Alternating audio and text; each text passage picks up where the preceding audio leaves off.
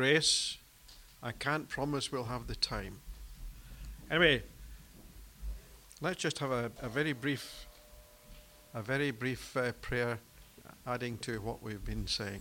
This is my prayer, and I hope it's your prayer. Master, speak.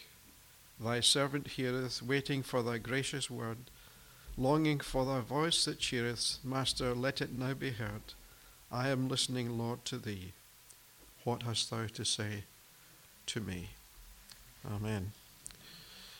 Well, as Gus rightly informed you, we're going to be thinking about Jesus in a particular way this morning. And I can only say this to begin with, and that is that we're only going to get an impression of what I want to say to you because there's so much in it, you can't even do it in one sitting. But we're going to think together about the beauties of Jesus Christ. There will be a lot missing because there's a lot to it, but I just want to give you that flavour, get our thinking processes working in such a way that God will bless us and that he will challenge us and help us. We're going to read a passage from Isaiah chapter 53, verses 1 to 3. And this is what the prophet says: Who hath believed our report, and to whom is the arm of the Lord revealed? For he, this is the Messiah, shall grow up before him as a tender plant, and as a root out of dry ground. He hath no form nor comeliness, and when we see him, there is no beauty that we should desire him. He is despised and rejected of men, a man of sorrows and acquainted with grief, and we hid, as it were, our faces from him. He was despised, and we esteemed or honoured him not. Now, when I read Isaiah's description of the Messiah, the Christ, in chapters 52, verses 14 to 15, and these verses in chapter 53, I'm not at all convinced, as some seem to be, that Jesus, when he was 30 at the start of his ministry, would not have been plain or unattractive or a leper or a hunchback or very short, very small and very short. Now that's what some people believe about Jesus. None of us have met Jesus in the flesh. We don't know what he looks like. We don't know what he looked like. And I think that from Isaiah's description in chapter 53, verse 3 onwards, there's a description of a man who was beaten up, bruised, severely wounded, and it was after that, even before the crucifixion, that he had no beauty, that we should then find him unattractive and undesirable, and in terms of us being drawn to his person. Furthermore, if he was marred more than any other man, as it says in Isaiah, before his crucifixion, only God knows how much more marred he would have been after that crucifixion. And I'm going to quote from Helen here, God bless her, because one or two times when we've had our Tuesday morning house group, that's funny, it's a house group, it's in there, and she's often said how wonderful and beautiful she thinks it is that God should send Jesus and that that man should love us so much that he died for us. And you know, those things about his physical appearance, that's something in a way that we cannot prove. And the important thing about Jesus Christ is the beauty of his person rather than his physical appearance. So I want to leave with you what are some of the really important and meaningful beauties of Jesus Christ. And those things about him that we can hold on to tightly through what the Bible tells us about him, and which we can use to guide us as to how we should live our lives as believers in him in a way that will make us want to know him as deeply and lovingly and powerfully as the Holy Spirit will reveal to us. If we have time, I'm going to set out 3 areas in which the beauty of my King and yours is displayed for us. The first is his divinity. That means who and what God is. The second one is his glory, because it's a reflection or an exact image of the Father. And the third one is his humanity, his person, his character, and his nature, which I've based on the ninefold fruit of the Holy Spirit. So let's look at the beauty of his divinity.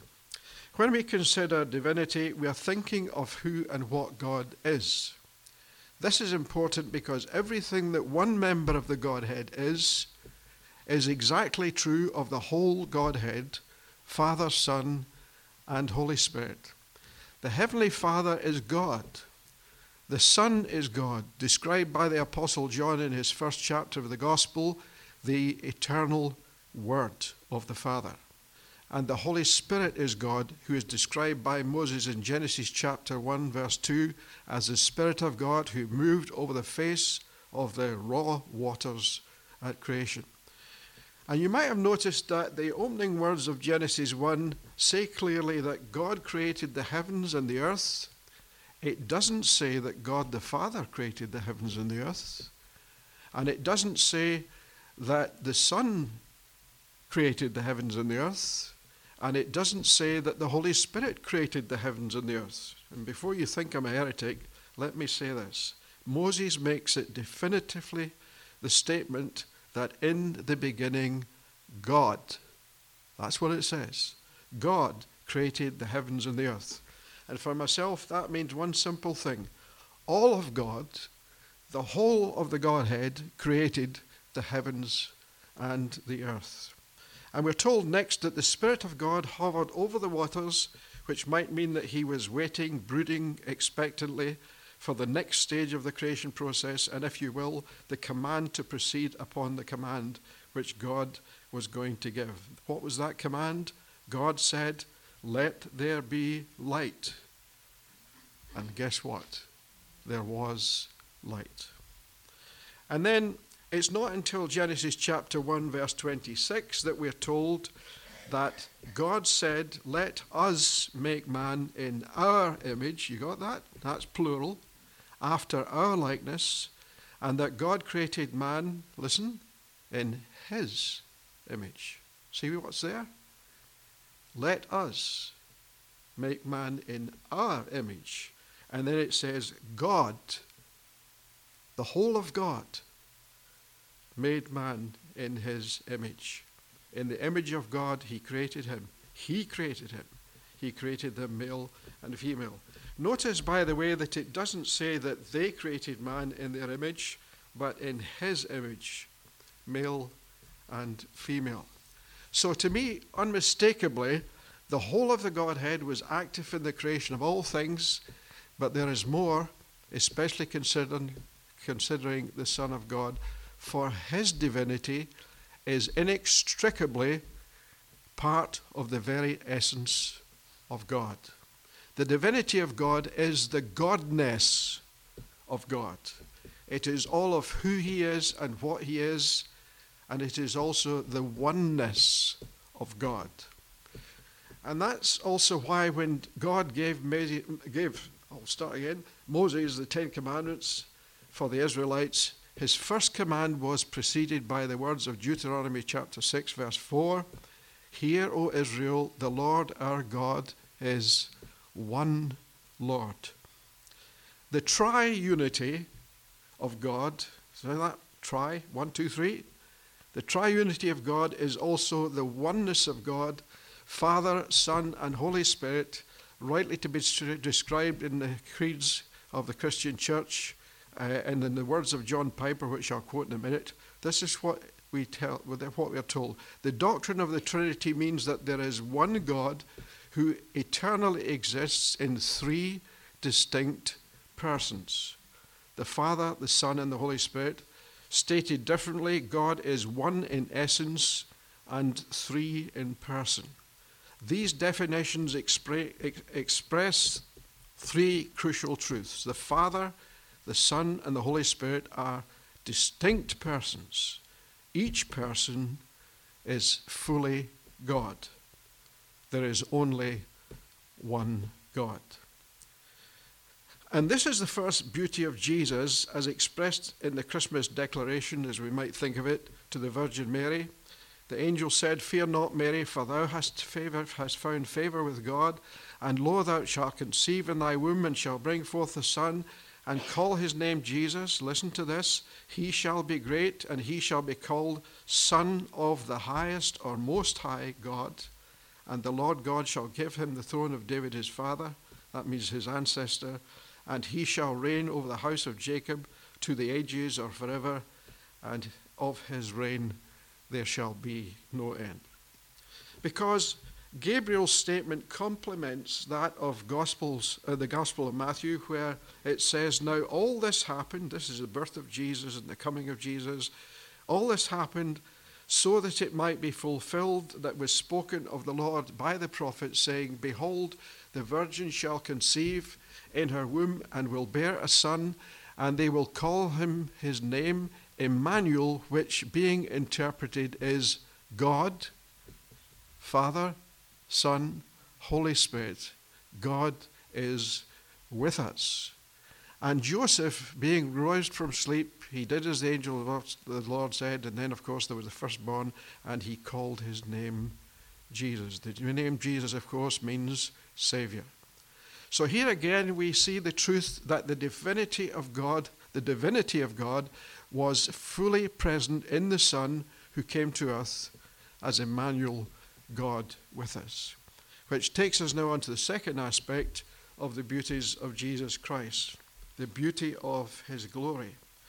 Because the two-way direction of Jesus' whole earthly life was that of the relationship that he had with the Heavenly Father and that the Heavenly Father had with him. Just think of the occasions on which he stated, this is Jesus, stated to his disciples that very relationship. In John chapter 10, verses 14 to 15, Jesus tells them, I am the good shepherd, I know my own, and my own know me. Jesus, and just as the Father knows me, and I know the Father. And it's under that he lays down his life for his sheep. And then in John chapter 17, when praying to the Father, Jesus says the following, Father, the time has come, glorify your Son, that your Son may glorify you. You see the two-way things? It's for the glory of the Father and the glory of the Son. Just as you have given him authority, over all flesh, so that he will give eternal life to all you have given him. And this is eternal life, that they may know you, listen, the only true God. There is no other God of any religion. There is only God, Father, Son, and Holy Spirit. That's not my opinion. That's what the Bible says. And then he says, I have glorified you on earth. I have finished the work you gave me to do. And now, O Father, glorify me alongside yourself with the glory which I had when? With you before the foundation of the world. There's the divinity motif again. And in verse 17, he says to the Father that they all may be one, just as you, Father, are in me, and I in you. And there's the oneness of the Godhead again. But the other side of this is that Jesus himself is the very image of his Father in every sense of the word. Not only does he share the oneness of the Godhead with the Father, but he also shares the glory of the Creator because he's part of the creation process, right at the beginning of all things. And in a rather good translation of Hebrews chapter 1, we have this on the very same glory between the Father and Son. This is what it says. God, having in the past spoken to the fathers through the prophets at many times and in various ways, has at the end of these days spoken to us by his Son, whom he appointed heir of all things, through whom he made the worlds.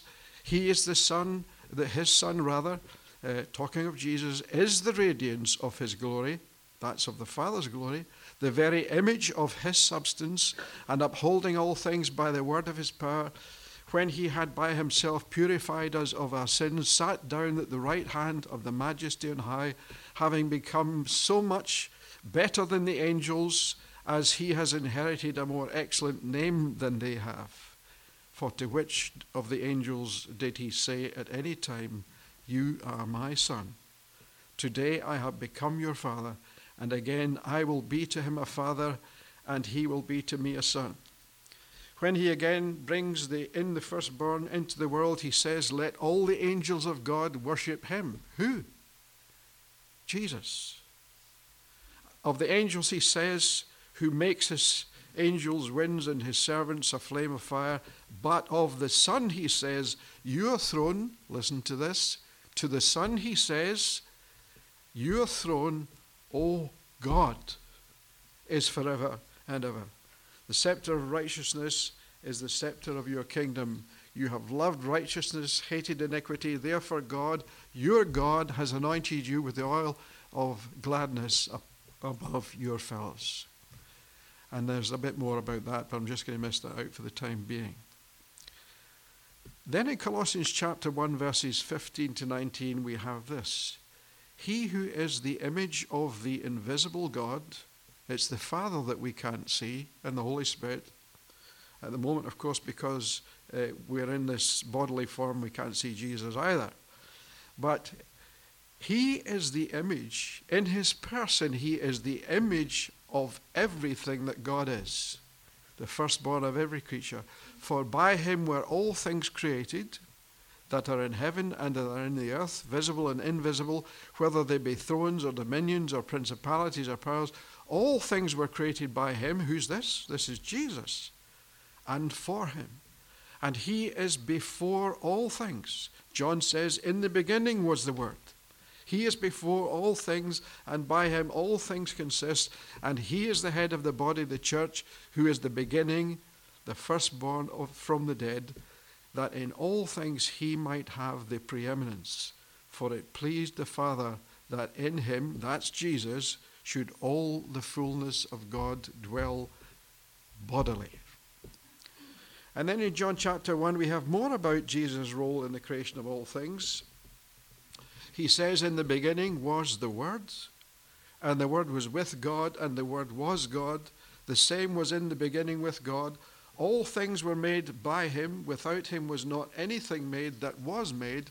In him was life, and that life was the light of men.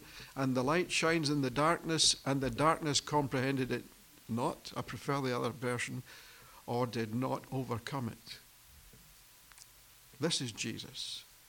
So there we have the second beauty of Jesus Christ.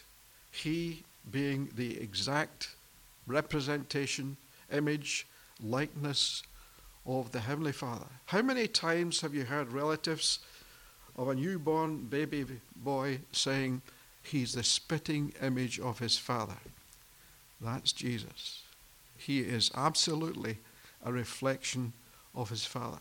And then finally, I want to spend some time on the third aspect of the beauties of Christ. And as I said, it's going to be rather meager, but I hope that it blesses you and that you will be enthralled by what you see in your mind and in your heart regarding this wonderful Savior. In a sense, this is where, in his humanity, the beauty of Jesus Christ becomes most important and powerful for humankind, for we see this beauty in several ways. It's the beauty of his person and his character. I've got a whole list at home, and I couldn't get it into this because there's too much. There's about 24 aspects of the beauty of Jesus. Just imagine that. I can't even give you one or two of them. There's so many. Jesus would have contained in himself all of the ninefold fruit of the Holy Spirit. Think about that. Paul says the fruit of the Spirit is love, joy, peace, long-suffering, kindness, goodness, faith, meekness, self-control. Against such there is no law, he says. But those belonging to Christ have crucified the flesh with its passions and lusts. And if we live in the Spirit, those 9 fruit of the Spirit, let us also walk in the Spirit. And you know, the first of the 9-fold fruit of the Holy Spirit is listed as love. And if there's any one thing that stood out in the life and ministry of Jesus and in his character, his personality, his human nature, it was love. A number of Bible verses illustrate this. In Mark chapter 10, verse 21, of the rich young ruler, it says that Jesus, looking at him, felt a love for him or loved him and said to him, one thing you lack, go and sell all your possessions, etc. But that's the point. Jesus loved him. Even although that man could not come to Jesus, it says he loved him. Jesus loves all unbelievers. But it's not up to us to make believers in that sense. That's God's work. John chapter 11, verse 16, it says, now Jesus loved Martha and his sister and her sister and Lazarus. John 11, verse 3 says, so the sisters sent word to him, saying, Lord, behold, him you love is sick. And in chapter 11 again, verse 36, it says, so the Jews were saying, see how he loved him. John 13, 23, there was reclining at Jesus' bosom one of his disciples whom Jesus loved. When Jesus, in John chapter 19, verse 26, it says, when Jesus saw his mother, this is at the cross, and the disciple whom he loved, standing nearby, he said to his mother, woman, behold your son. He's not talking about himself, he's talking about John. And he says to John, behold your mother. John chapter 20, verse 2, Mary Magdalene goes to Simon Peter, and she says, it says that he was with the disciple whom Jesus loved. And you know, there's quite a few things like that, and I'm going to miss 3 of them out there. Jesus said I beg your pardon, Paul says in Galatians 2, verse 20, I have been crucified with Christ, and it is no longer I who live, but Christ who lives in me. And the life which I now live in the flesh, I live by faith in the Son of God. What's the rest of it? Who loved me and gave himself for me. John chapter 13, verse 1 says, now before the feast of the Passover, Jesus, knowing that his hour had come, and that he would depart out of this world to the Father, listen, having loved his own who were in the world, he loved them to the end.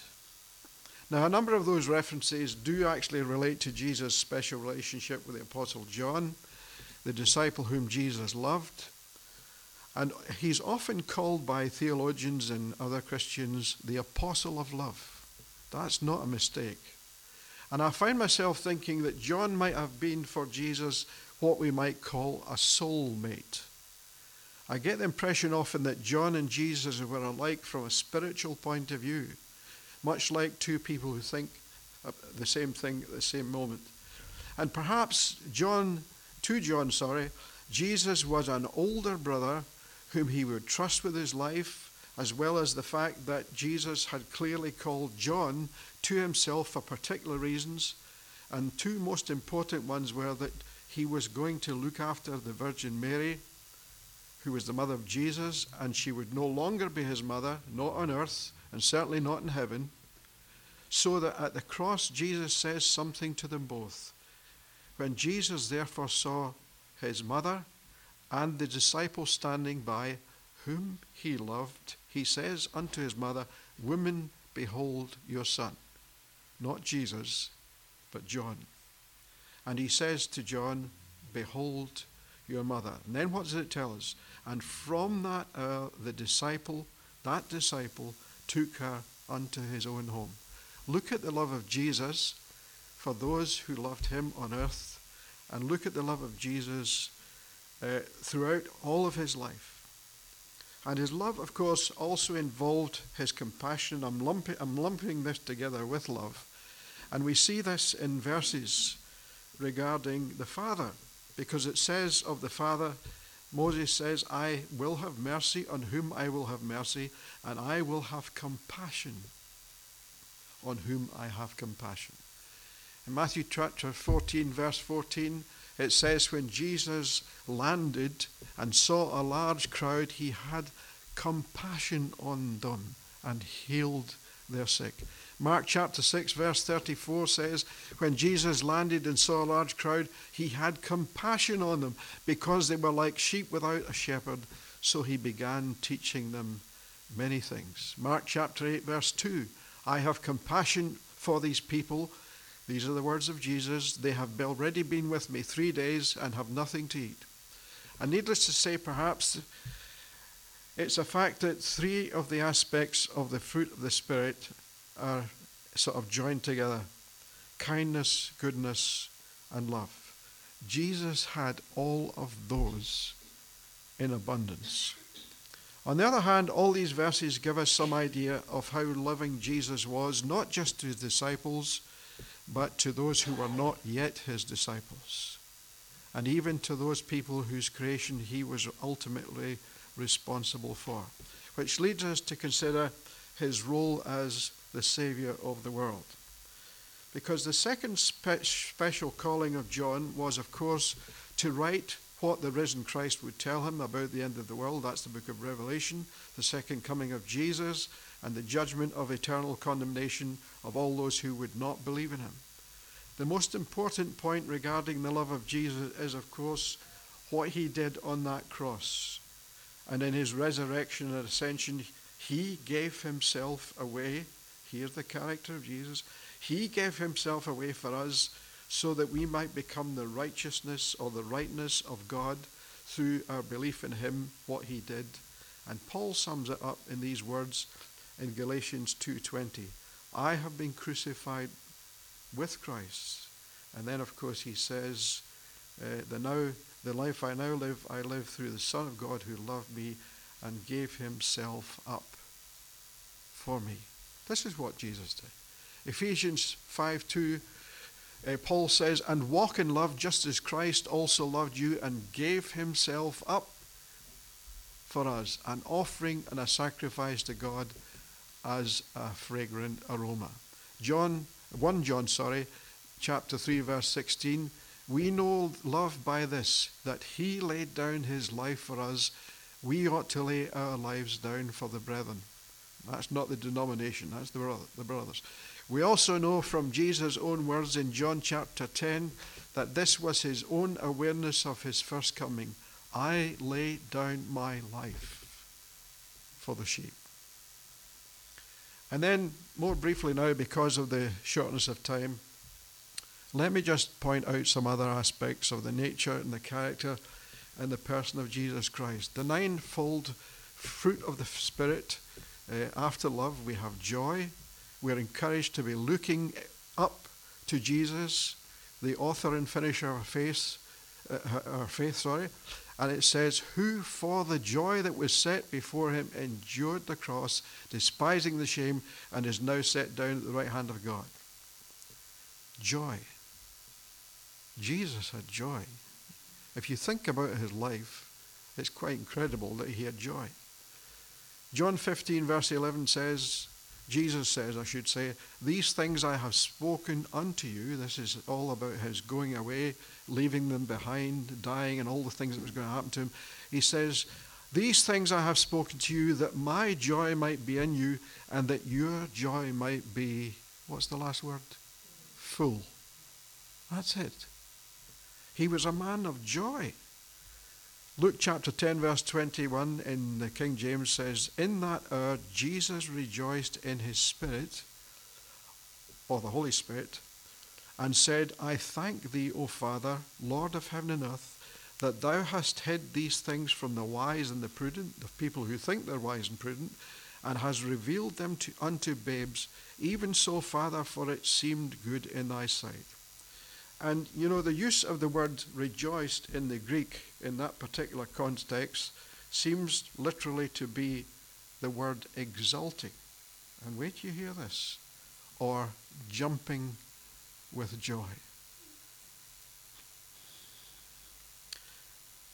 And that's wonderful. This episode is astounding for the man of sorrows, who also told the disciples that their own sorrow would turn to joy after what he would do for them, and when they gained heaven in the end.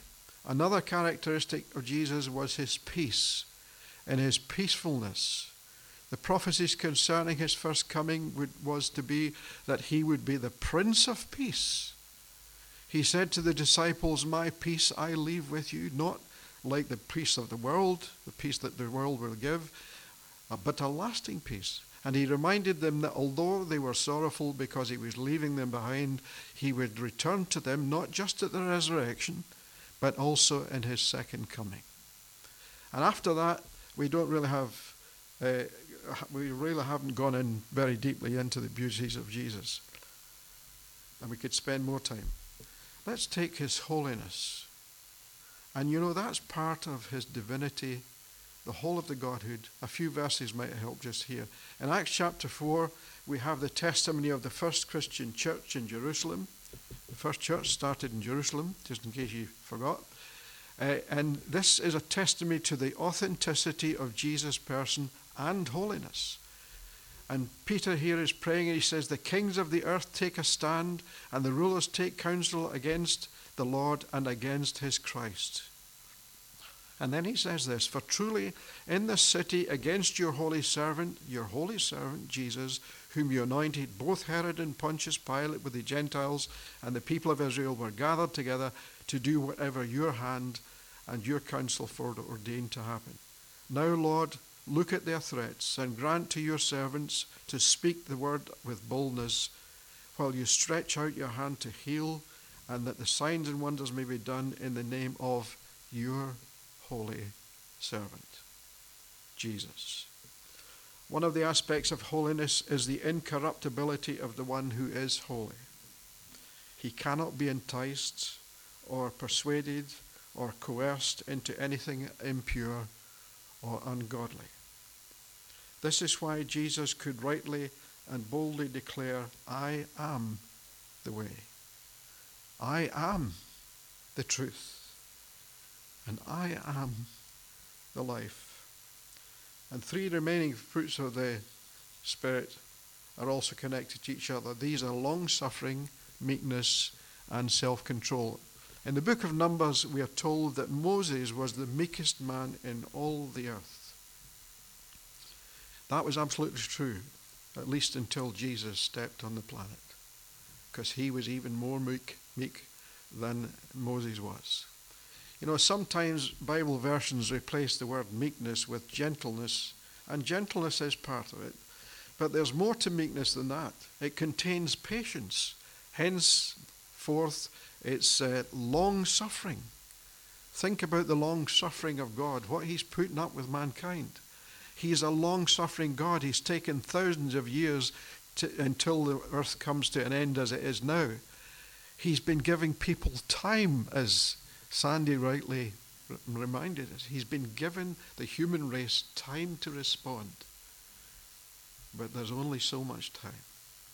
And this is what he does. And Jesus is full of this patience and this meekness. And the original meaning of meekness is strength under control, which also means self-control. And we might like to think of people who seem to us to be rock steady without being brash or any such thing. And this is one of the most beautiful traits of Jesus' person. His gentleness, yes, but he's outstanding in that he is meek. He says, "I am meek and lowly in heart." And if he's meek and lowly in heart, and he's got strength under control, he's got the power of the whole of God in his control. And he says, "I am meek and lowly in heart, and if you come to me, you will find rest unto your souls." If you need rest of any kind, come to Jesus, the perfect one. And then we have to do a kind of application of all these things. As Jesus and his life are an example reflecting the glory of the person of his heavenly Father, in 2 Corinthians 3 verse 18, this shows us how our lives as born-again believers should reflect the very life of Jesus Christ. This is the aim of the message. It says that the fruit of the Spirit, it's the fruit, not the fruits. This is all the fruit. It says the fruit of the Spirit. How can you and I know that we are like Christ or Christ-like? What's the proof of the pudding for us?